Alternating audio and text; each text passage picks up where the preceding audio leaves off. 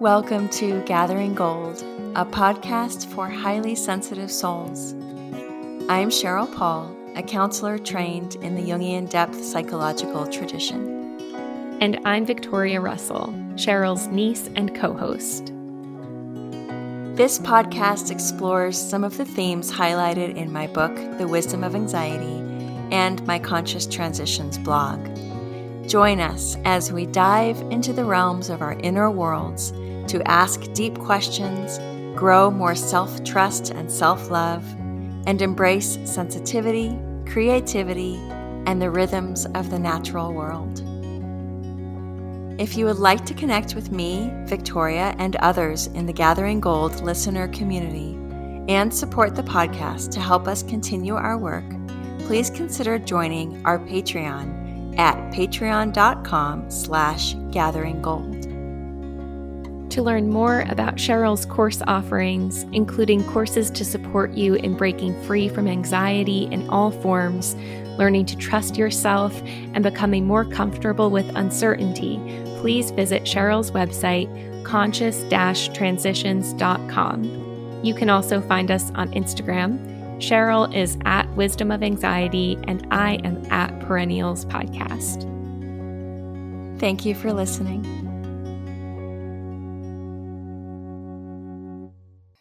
So today we are talking about something that comes up a lot in your work, Cheryl. I think it often springs out naturally from conversations about relationship anxiety and attraction and falling in love and what does it mean to be in love and to seek out certain feelings from a partner. And this feeling in particular that we're talking about is a feeling of aliveness. And you talk a lot about how we often seek for, a partner and other things too in life, but maybe a partner to make us feel alive. And you are often inviting us to find ways to tend to our own aliveness. And we had a message from someone who listens to the podcast, and she asked us about this topic. She wrote in and she said, "Hello, Cheryl. I have been following you for three to 4 years now and have gained so much wisdom from your writing and podcasts. Thank you for all the content you create. It really is balm for the HSP souls out here. I just listened to your latest podcast episode and started thinking more about the idea of aliveness. I see you have written about this in some of your blog posts and was wondering if you and Victoria would be interested in talking about this on your podcast. I'd love to hear what both of you think about this concept and the specific ways and activities you incorporate into your life to cultivate aliveness." Yes, and we both felt a very strong yes to this topic. So Thank you to our listener for suggesting it. It is certainly something that comes up all the time in my work. So you sent me a piece by Richard Rohr, and I read it very early morning. Maybe it wasn't even light out. And there was something about it that inspired me to write back and write on the prompt of aliveness. And so I sent you a text and said, how about we both write about it? And this is what I wrote. And I called it Ode to Aliveness. For me, to be fully alive is to embrace the fullness of this life, which means the beauty and hope and joy and goodness, yes, but also the grief and heartbreak and disappointment and struggle. This life is all things, so to be fully in this life means to seek to embrace all things, including and especially the harder parts of life and of myself. To be fully alive is to embrace a path of growth, for all things are growing in some way, and this means finding the courage to see my failings. I might resist these failings in a moment, defend against them, but eventually the defenses soften, and I see the hurt place that birthed the imperfect place in me, and something in me rises up to hold the imperfection. These are not easy moments, but they're holy moments because they move me toward wholeness. To live my aliveness is to be open to the creative energy that flows through all of us. It's taking the time to notice something in my inner or outer world that wants to be noticed and transposing it into poetry or art or dance. Many of these expressions remain private, but some want to be shared. And to be fully alive is to find the courage to share my soul, to make the invisible visible, and offer pieces of me to someone outside of me. To be fully alive is to take risks, to step outside my comfort zone again and again and again. This might look like facing my fear of small spaces so that I can travel and see new places. It might look like sharing a blog post or being a guest on a podcast. It might look like reaching for my husband in a moment when fear wants me to turn away. It might look like stopping to say hello to someone on a hike who looks familiar, even if they don't remember me. Connection is also a bridge to aliveness, but it often requires courage to make a connection that is outside our comfort zone. So there is some relationship here between aliveness, fear, courage, and connection. For me, to be fully alive is to embrace the dark, to befriend the dark, which means befriending fear and terror and grief, to learn how to hold hands with the terror that rises in the night, old terror that is not mine and did not start with me, to bring fear into the great cauldron of night's brew and stir it in as an essential ingredient, not something to bypass or get over, but one of our most potent pathways to aliveness. Grief, too. To wail and keen alone and in front of another. To allow the ancient song of grief that is not pretty to rattle through my body, coursing pathways of melody through my veins and connecting me to every woman who has wailed and wept and walked this path before me. Sleep is aliveness. There are few things that make me feel more alive than getting a full night's sleep. But wakefulness at the witching hour between 2 and 4 can also be aliveness. Paradox is aliveness. So to say that sleep is aliveness and wakefulness is aliveness sounds like a contradiction, but is in fact a paradox.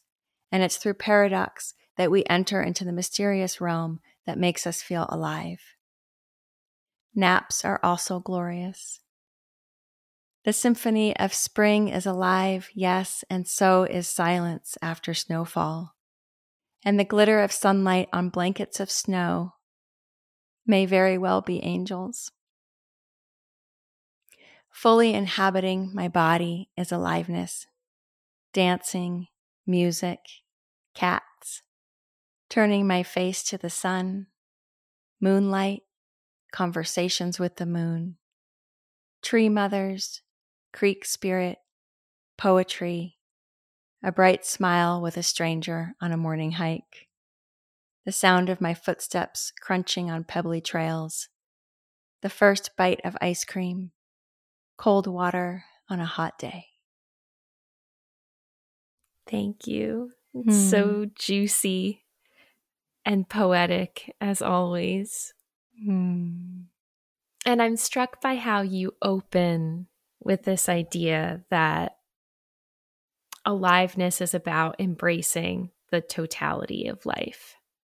Because I think so often we hear aliveness and wanting to feel alive, and we think of peak experiences and very overtly positive experiences. And that's part of it, but that's not all of it. And I think about a time in my life when I was just a couple of years ago, getting into the second half of my 20s, like say I was probably around 27 and kind of more fully entrenched in adulthood and responsibilities. And, I'd been with my partner for, I guess, 4 or 5 years, and many friends had moved away at that point. And there's much more of just this sense of like adulthood and commuting and just these things that are not exactly like I feel so alive when I'm driving to the same job I've been doing for the past several years and I'm paying my bills. And, my partner and I are starting to really see each other's wounds and flaws. Mm. And I remember just thinking to myself, like, does the magic just go away in life? Mm. Like, there's Mm. this really painful time where I was like, do you just get older and like the magic is just gone? Mm. Like the Mm. newness and the possibility and it's a painful place to be in when you feel like that Yes. juice being sucked out, that color being drained out. Yes. So I'm just really curious when people come to you and they're struggling in some way with tapping into their aliveness. Mm. Are there common themes that you hear coming from them about what they're Mm. struggling with, where the stumbling blocks are? I think you're bringing such an important point in around adulthood and kind of the rude awakening that we all know is coming. So it's not such a rude awakening, but the reality of the day to day of what it is to be an adult without that next thing, without I'm going to graduate from high school and then maybe I'm going to graduate from college or I'm going to get my first apartment or my first job and everything's first. And there's definitely an aliveness about in novelty. Yeah. And so how do we both and create new experiences for ourselves while also cultivating a way of being with the everyday, the goodness of ordinary life, we might say, that connects us to aliveness, because it can't all be about the next new shiny, glittery thing. That's a huge trap people can certainly fall into, especially in relationships when it gets to be hard and real. And oh, wouldn't it be so easy, so much easier to jump ship and start over with that nice new glittery person over there? But I think part of adulthood is recognizing that the newness, the innocence, the novelty of childhood ends in a certain way. And that there can be hard times and hard years even of grappling with the everyday, the mundane. But when we stay with it, we come to such a deeper, richer sense of aliveness that's not based on novelty anymore. It's actually rooted in the everyday, going through life every day. At the same time, let's say we're at a job that really does suck the soul out of us, right? And there's a mundanity, there's something mundane truly that is not soul nourishing in that experience. Then that might be something that, if possible, we take a look at and see if it's possible to shift that in some way. So I think something that comes up a lot on the podcast, it's come up several times, is that balance between the external and the internal, right? We don't want to say aliveness is only an internal job and to exclude circumstances that can certainly tamp down on aliveness. But when it comes to something like a long-term healthy relationship, then we want to take a look at, well, what's happening inside of me? How am I responsible for my own aliveness without making it my partner's job to make me feel alive, to make me feel in love? So are there certain themes? I think one of the most common themes is that when we shut down our channels to emotion, to grief, to hard feelings, we are making a very narrow pathway for aliveness, because we're also shutting down the joy and the exuberance and the excitement, right? We can't have one without the other. And so that's a common theme that shows up because we're not raised in grief intelligent culture. And so those pathways get shut down really very early. And the pathways to the body, the pathways to the heart. So that's, I think, one of our fastest ways back to aliveness, but it's not necessarily fast, but it's a direct pathway to aliveness. So I think that's one area. I think also this is a theme that shows up for sure in the people who find their way to me. I don't think one of the things I think we want to touch on is that one person's pathway to aliveness is not necessarily another person's. So I was sharing the example in some of the writing I sent to you that lo and behold, both of my boys come alive in urban settings, right? Despite my best efforts to raise them in this land with the creek and the trees, and let's talk to the trees. And they're like, yeah, that's nice for you, Mom. We're going to New York. So I see them come alive in the city. And I see them not feeling so alive where we live here. And for me, it's exactly the opposite. It's not that I didn't feel alive last time we went to New York City. I did. But for a short burst, right? For a visit. It was really fun. But for more along like the lines of the novelty, like, ooh, we get to kind of pretend that we're living on the Upper West Side, a block from Central Park. And, that would never be our actual life unless we wanted to live in a shoebox, which we don't. So, but the people who find their way to me, one of the other common themes is along the spiritual continuum conversation and what happens when that gets shut down. Because when I talk about, and by spiritual, I mean many different things. I mean, it can mean a connection to nature, which that's what it means for many people who find their way to me, especially when they've suffered religious trauma or abuse. That there's a longing to come fully alive in that kind of non-human relationship. And I think that gets projected so much onto a human relationship when that deep sense of in-loveness, we are all capable of feeling, on a hike or in the middle of the night with the moon.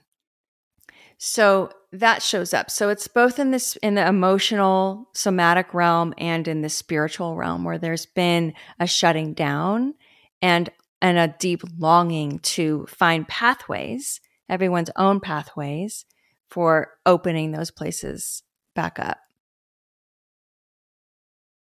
That's really helpful.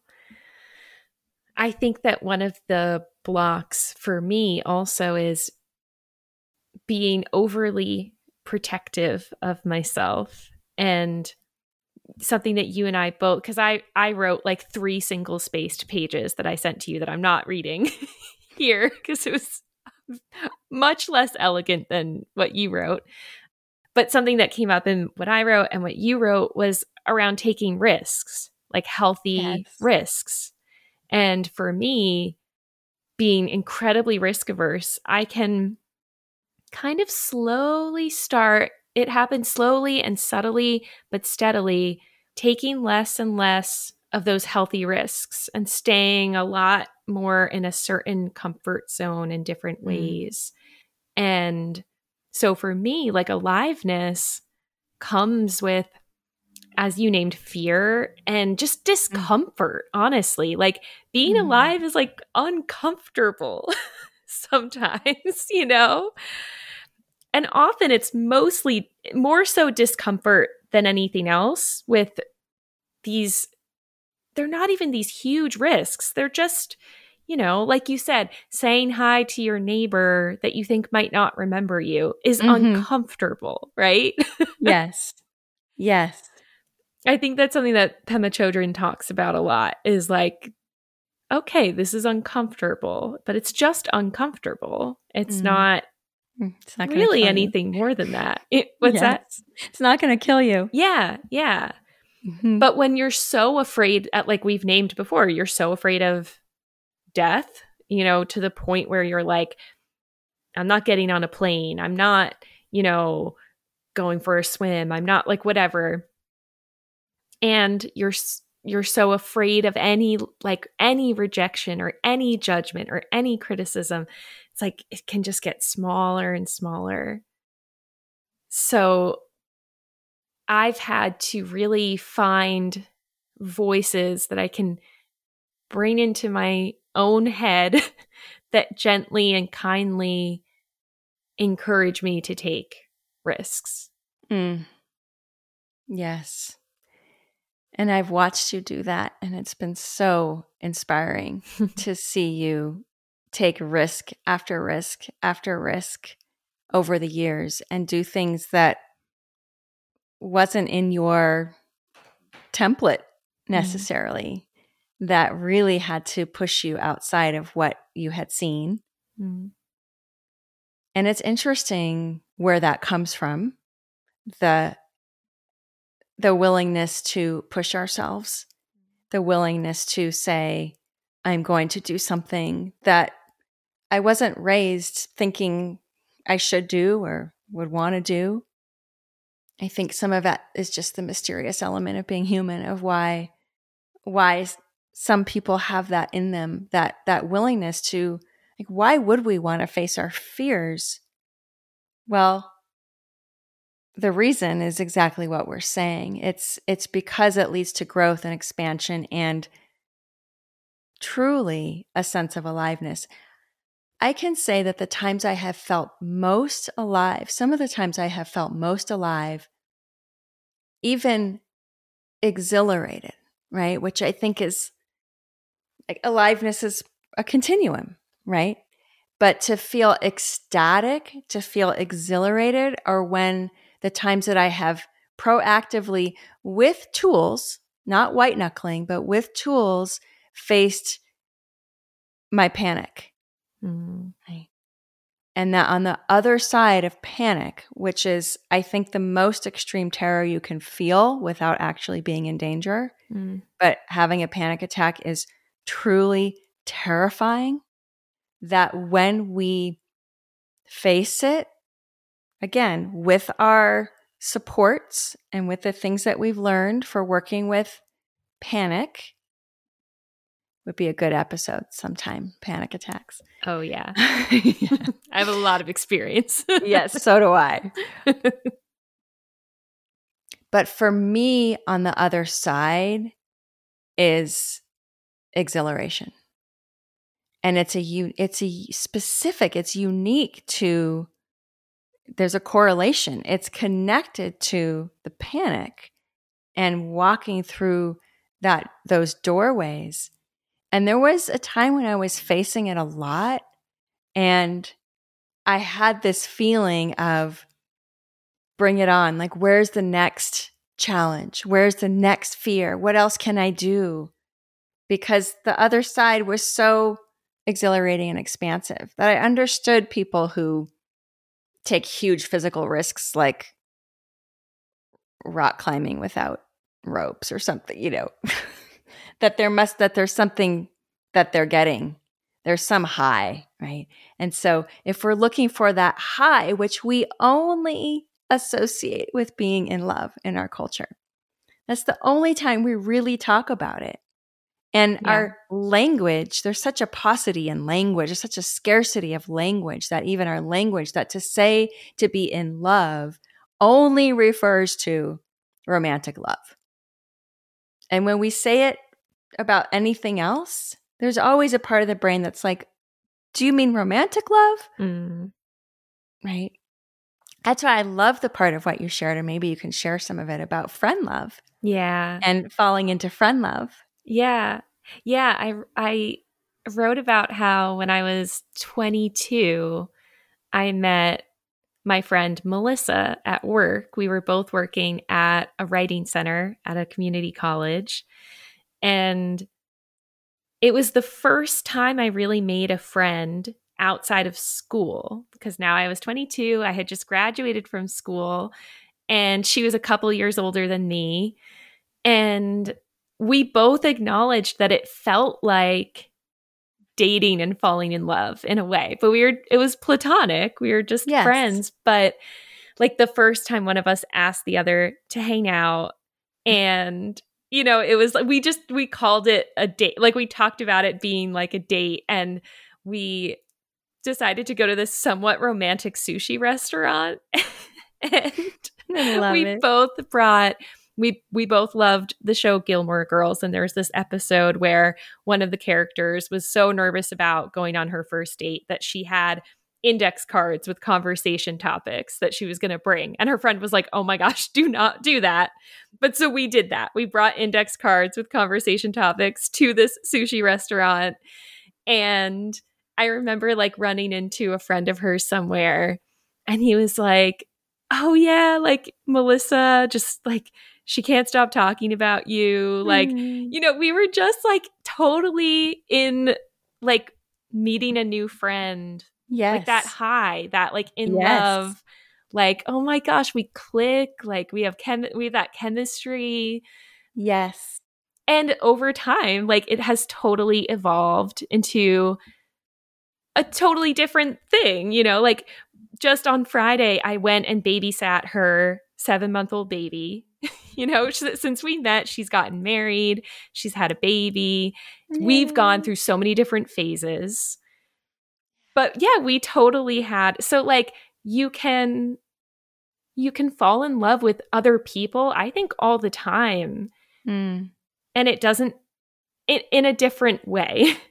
And it doesn't have to scare you, like to be like, "Oh, wow, I really like this person," or, "Oh, this is such a cool person," or, "We really click." Like, I understand how that can get for people who have like fear of like, "Oh my gosh, what if I cheat? What if I fall in love with someone else?" But I don't know. I think like you're saying, there's such a continuum, a spectrum with so many things. And if we're so afraid of that we like close off our hearts, then we're like missing out on these other kinds of connections we can have. Yes. How would you describe the aliveness in your friendship with Melissa now, almost 10 years in, versus that new, exciting, fluttery novel? It's actually, like you said, kind of that everydayness. Like I tear up sometimes when I just think about like she's so thoughtful about checking in with me and asking, following up on, "Oh, I know how's your grandmother doing? I heard she was in the hospital. How did your presentation go at school?" When I'm feeling down on myself, she is so good at just giving me another story. Like she's the friend I was thinking of when I was in our last episode about the stories we tell ourselves. Yes. About, having one story about myself. And she's always telling me another story, but very compassionately. Like she understands why I feel the way I do. And she says, "Okay, and I see you this way." And now, like I said, like I'm babysitting her baby, and I am trying to give to her that same attention of, I think I mentioned this in another episode, but there's that line from the film Lady Bird where the character says, I'm paraphrasing, that love and paying attention are the same thing. Yes. And that's kind of what I feel now. So, in the times since, there have been times we've disagreed. There have been times I felt disconnected from her totally. There have been times that we've seen our differences. But now it's just that deep care and attention that we continue to give to it, because we know that that's what real friendship and love takes, is that effort and attention. Yes. It's not a high, it's a choice. I'm thinking about my friendships that I've had for decades and decades, and same kind of thing, the newness. I mean, one of my best friends I met when we were 11, but still such a glorious kinship soul finding to find each other. And that deep longing of a best friend being fulfilled. And then now, 40 years later, speaking to the feeling of aliveness, I think is, again, like I wrote about, a life fully lived. And so a relationship fully lived is going to include, yes, times of struggle, times of disconnect. We've had times of no contact, which were excruciatingly painful. Times when it seemed like, I don't know if this friendship is going to survive.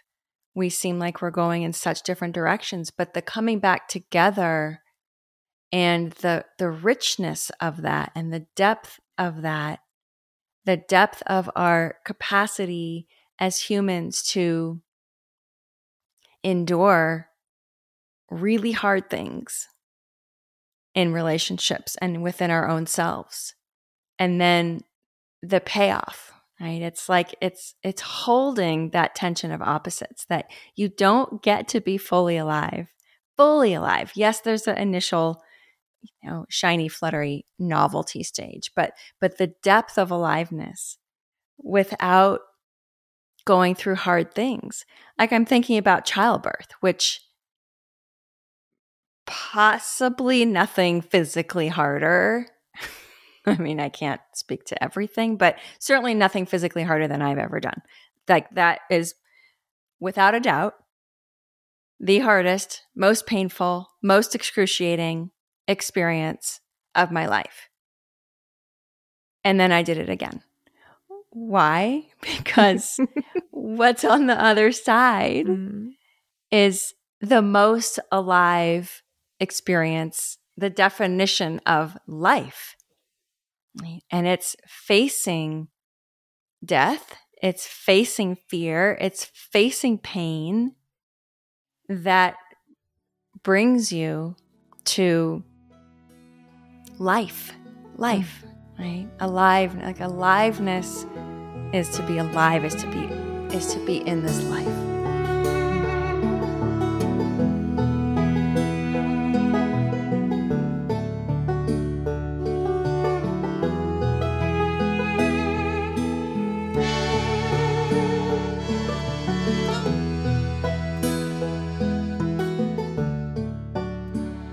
We were just learning about existential philosophy in my counseling theories class, and it's so my jam. It's like everything that it's just everything that's fascinated me for the longest time, but definitely since about the age of like 20 or so, which is, the existential philosophers believed that there are these 4 givens in life, and those givens are death, isolation, meaninglessness, and freedom.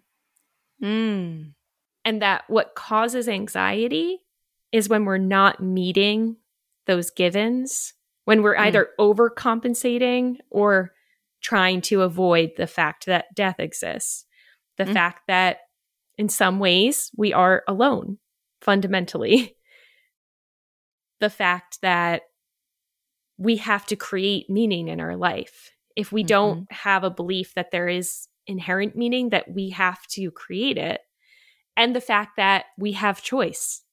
Yes. These things are terrifying. Yes. But the invitation, and what's actually, someone in my class was like, this is depressing. And I would have thought that in the past too, but I have an appreciation now for the invitation of the existentialist to say, by accepting death, you can live more fully into appreciation for life and being here. By accepting your aloneness, you can seek out connection. By accepting, the fact that you have to create meaning, you can answer that call. And by accepting that you have choices, you can take responsibility for them. And that's what it means to be alive, in their view. And those 4 givens can be totally terrifying, but also can invite us into deeper living when we look at them and grapple with them. Would you say that to be to be fully alive, to experience aliveness is a feeling? That's such a good question. I'm not sure because for me, I don't often have the feelings that I want to have in the moment. I put so much pressure on myself to have that certain feeling. Yes. And I experience so much fear and so much judgment and so much expectation and so much like, oh, it was supposed to be this way and it wasn't quite this way, that I have to just like do the things. And then if the gift of awe or the gift of gratitude or the gift of joy comes, like that's amazing. But maybe also for me, it's like flow. If I can get into flow, like with poetry or music or connection with another person, that feels like aliveness too. Just a certain focused, connected feeling. What do you think? Yes. I am fascinated by my own question because I almost wish we would have spent more time defining, like, what do we mean by aliveness? What does that mean? I think we just assume that we're all talking about the same thing. To me, aliveness is a feeling of being awake and here and present for what life is presenting and what my psyche is presenting, that it's meeting what shows up as best I can, right? To recognize that it's like what you're saying about the existentialist. And I think that's where the question came from inside of me is they're talking about what it is to be human, that those are the four inescapable experiences of being human.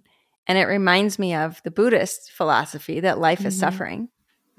And that used to seem so depressing to me also. Like, come on, life is suffering. But then and really what they mean is it's when you fight that and resist it, that the true suffering, that the enlightenment, whatever that means, happens when we accept the hard parts, accept that there's going to be disappointment and frustration and isolation and death and fear, and that there is an awakeness and a feeling of aliveness. What is that? It's like being in the flow, being in the stream, being in the river, being here for what life is presenting, even when it's not what we thought it was supposed to be. But here it is. This time that I've alluded to, this past winter, that was quite a descent and initiation for me with the darkness, was so terrifying and so alive. So alive. And it was like all of the inconsequential, all of the ways of spending time that don't lead to aliveness, which I think might be worth giving some attention to a little bit about what we do that shuts down alive. What is the opposite? Like scrolling, like, I know there's a place for that, but just the mindless, that getting stuck there. It was cast away. There was not even a temptation. I physically couldn't because my soul was needing to cleave to my understanding of God, my ways to God. Because what was being called was so big and so vast that I had to meet it. And I had to not fall into those patterns, right? I mean, it really wasn't even an option for me. Yeah. I suppose there was some choice somewhere along the way to do something different, to, I don't know, numb out in some way. Yeah. So I think that's part of it, is like, what are the ways that we numb? And I think when people talk about not feeling alive, what they're talking about is feeling flat or blank or numb or disconnected, right? It's when we're disconnected. And so the metaphor that I often think of and use is the metaphor of the tree, that we are a tree. Trees are alive, and we have these channels inside of us for connection. And there's this this connection to self, which is like our trunk. And there's connection to others and community and friendship and purpose and work, animals, and on the right branches, and then on the left branches. And I've shared this image in my blog. And then in the left branches is our connection to invisible realm rituals, creativity, ancestors, nature. And I think when any of those get shut down, right, when we contract, like, contraction is not aliveness. Disconnection is not aliveness. When we contract and disconnect and numb, we go flat and we lose our source, right? Connection to self, others, and invisible. So I think there are things that we do on a daily basis that so easily lead to numbness and flatness, right? We make that choice. We have freedom. And I think it's in some ways incredibly difficult, more and more difficult these days, because the ways of numbing are so easily accessible. Yeah. That to make the choice not to do that is Herculean. It's like wresting yourself away from this pull toward our screens that in moderation are fine, but in overdoses lead to very much a lack of aliveness. Like for me, and I can be on the perfectionist spectrum here, so take it with a grain of salt. But for me, too much time on screens is deadness. Right? That is just dead zone. I can feel my soul going to sleep.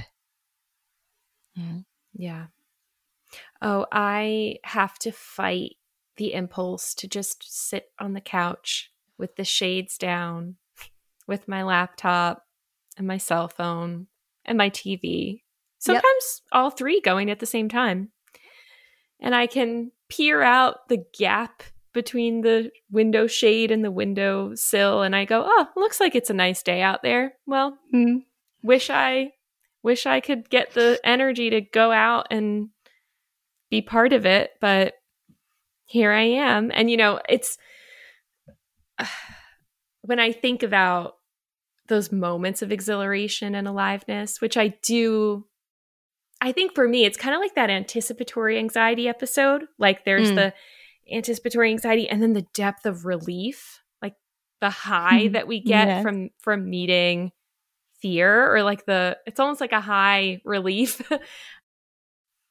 But when I do, like I shared in the self-care episode, going on these rigorous hikes with Martin every weekend for a few weeks there. And I got back into the rock climbing gym recently, and like, I'm so scared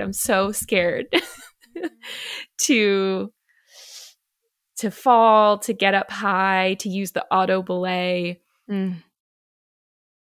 But then I just like feel so alive, Yes. When I get into my body, when I meet that fear and challenge, and like when I start to feel myself improving a bit and getting stronger, and I'm like, holy moly, did I just like a few years ago when I was going to the rock climbing gym a lot, and I started to get to do like harder stuff and cool, and like it was exhilarating. you know? And I think the pandemic has been really hard for all of that. Yes. We act like it's totally over and fine. Like, I, for one, have struggled a lot to get back into normal life. Yes. Normal, quote unquote, whatever. There are a lot of people who are still struggling. And I think we can't take that for granted, that we've gone through this time of being, we were literally locked up for a time, and there's been so much stress and a lot of illness and death for a lot of people, and afraid to live. Yeah. Afraid to touch. Afraid Yes. to see people. Afraid to breathe air that other people have breathed. Air. To afraid touch, to go to the yeah. grocery store. To And go into the world. it makes me think of this quote that I shared with you from the play A Streetcar Named Desire. You know, I always have to bring in a text. I love it. I read it in college at a time when I was about to face a big transition of graduating and a lot of grief around that. And I read this play in one of my classes, and there's a character named Blanche who has been around a lot of sickness and death.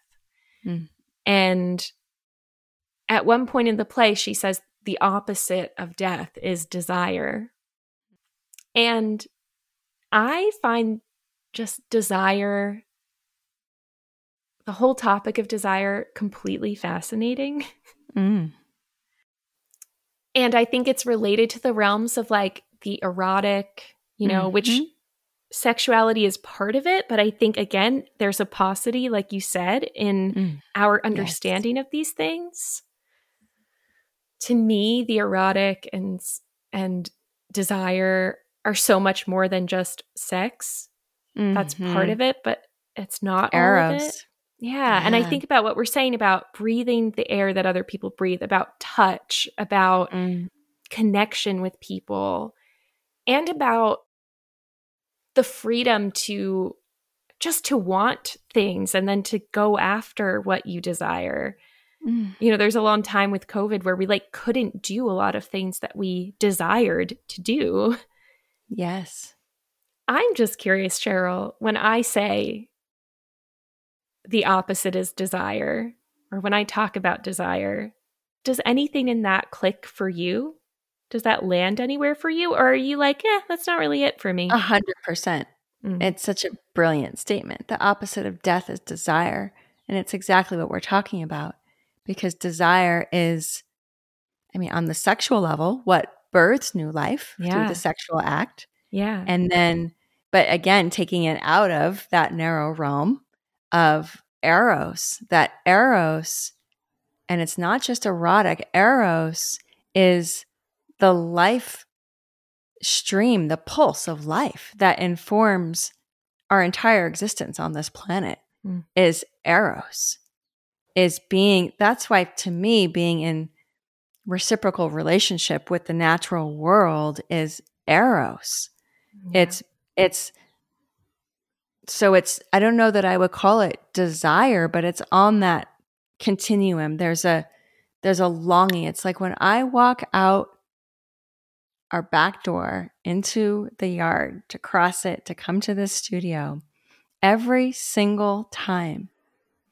And it doesn't matter if it's, I mean, spring is so obviously about aliveness. Yeah. But it happens in winter, it happens in autumn, it happens in summer. I feel this infusion, like I am being surrounded by life, like the grass and the trees. Even if the grass is not alive, it's winter, or the snow in the sky and the beings that it's just like this of alive. It is so alive, and it's coming to meet me, and I'm coming to meet it. So I think, again, thinking of it in its opposite, I love that image that you painted of being in your apartment with all kinds of screens and devices, all of them. Just give me all of them. All my devices at once. and it's a beautiful day and you can see out the slats like, oh, that looks nice out there. There's life happening. There is aliveness. All I have to do is find that something in me to get on my shoes and cross this, what feels like an impossible threshold. Yeah. Between the comfort of stagnancy and screens and the world. Yeah. Which is just right out there, right? Just step onto the sidewalk and there's the world, and you'll see a car and a human. And so, we do make choices that lead to aliveness or lead to numbness, deadness. Yeah. And I'm not saying it's easy to make those choices, especially if it wasn't modeled for you. Very difficult, like the self-care episode, right? I don't mean to say just make the choice to be alive. It's super easy. Just do it. Just do it, peeps. No, it's not like that.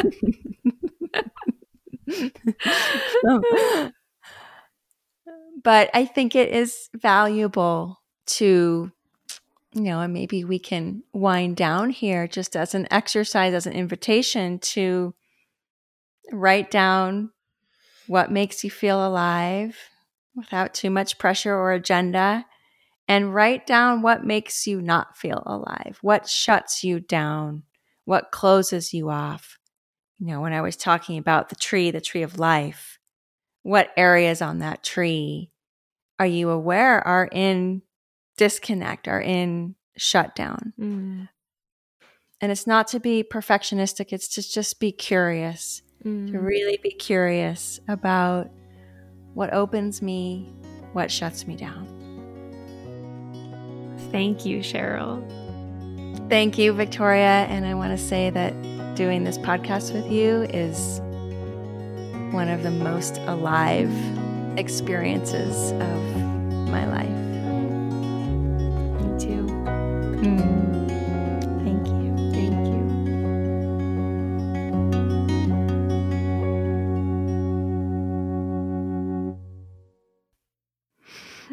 It's a good thing we weren't in school together.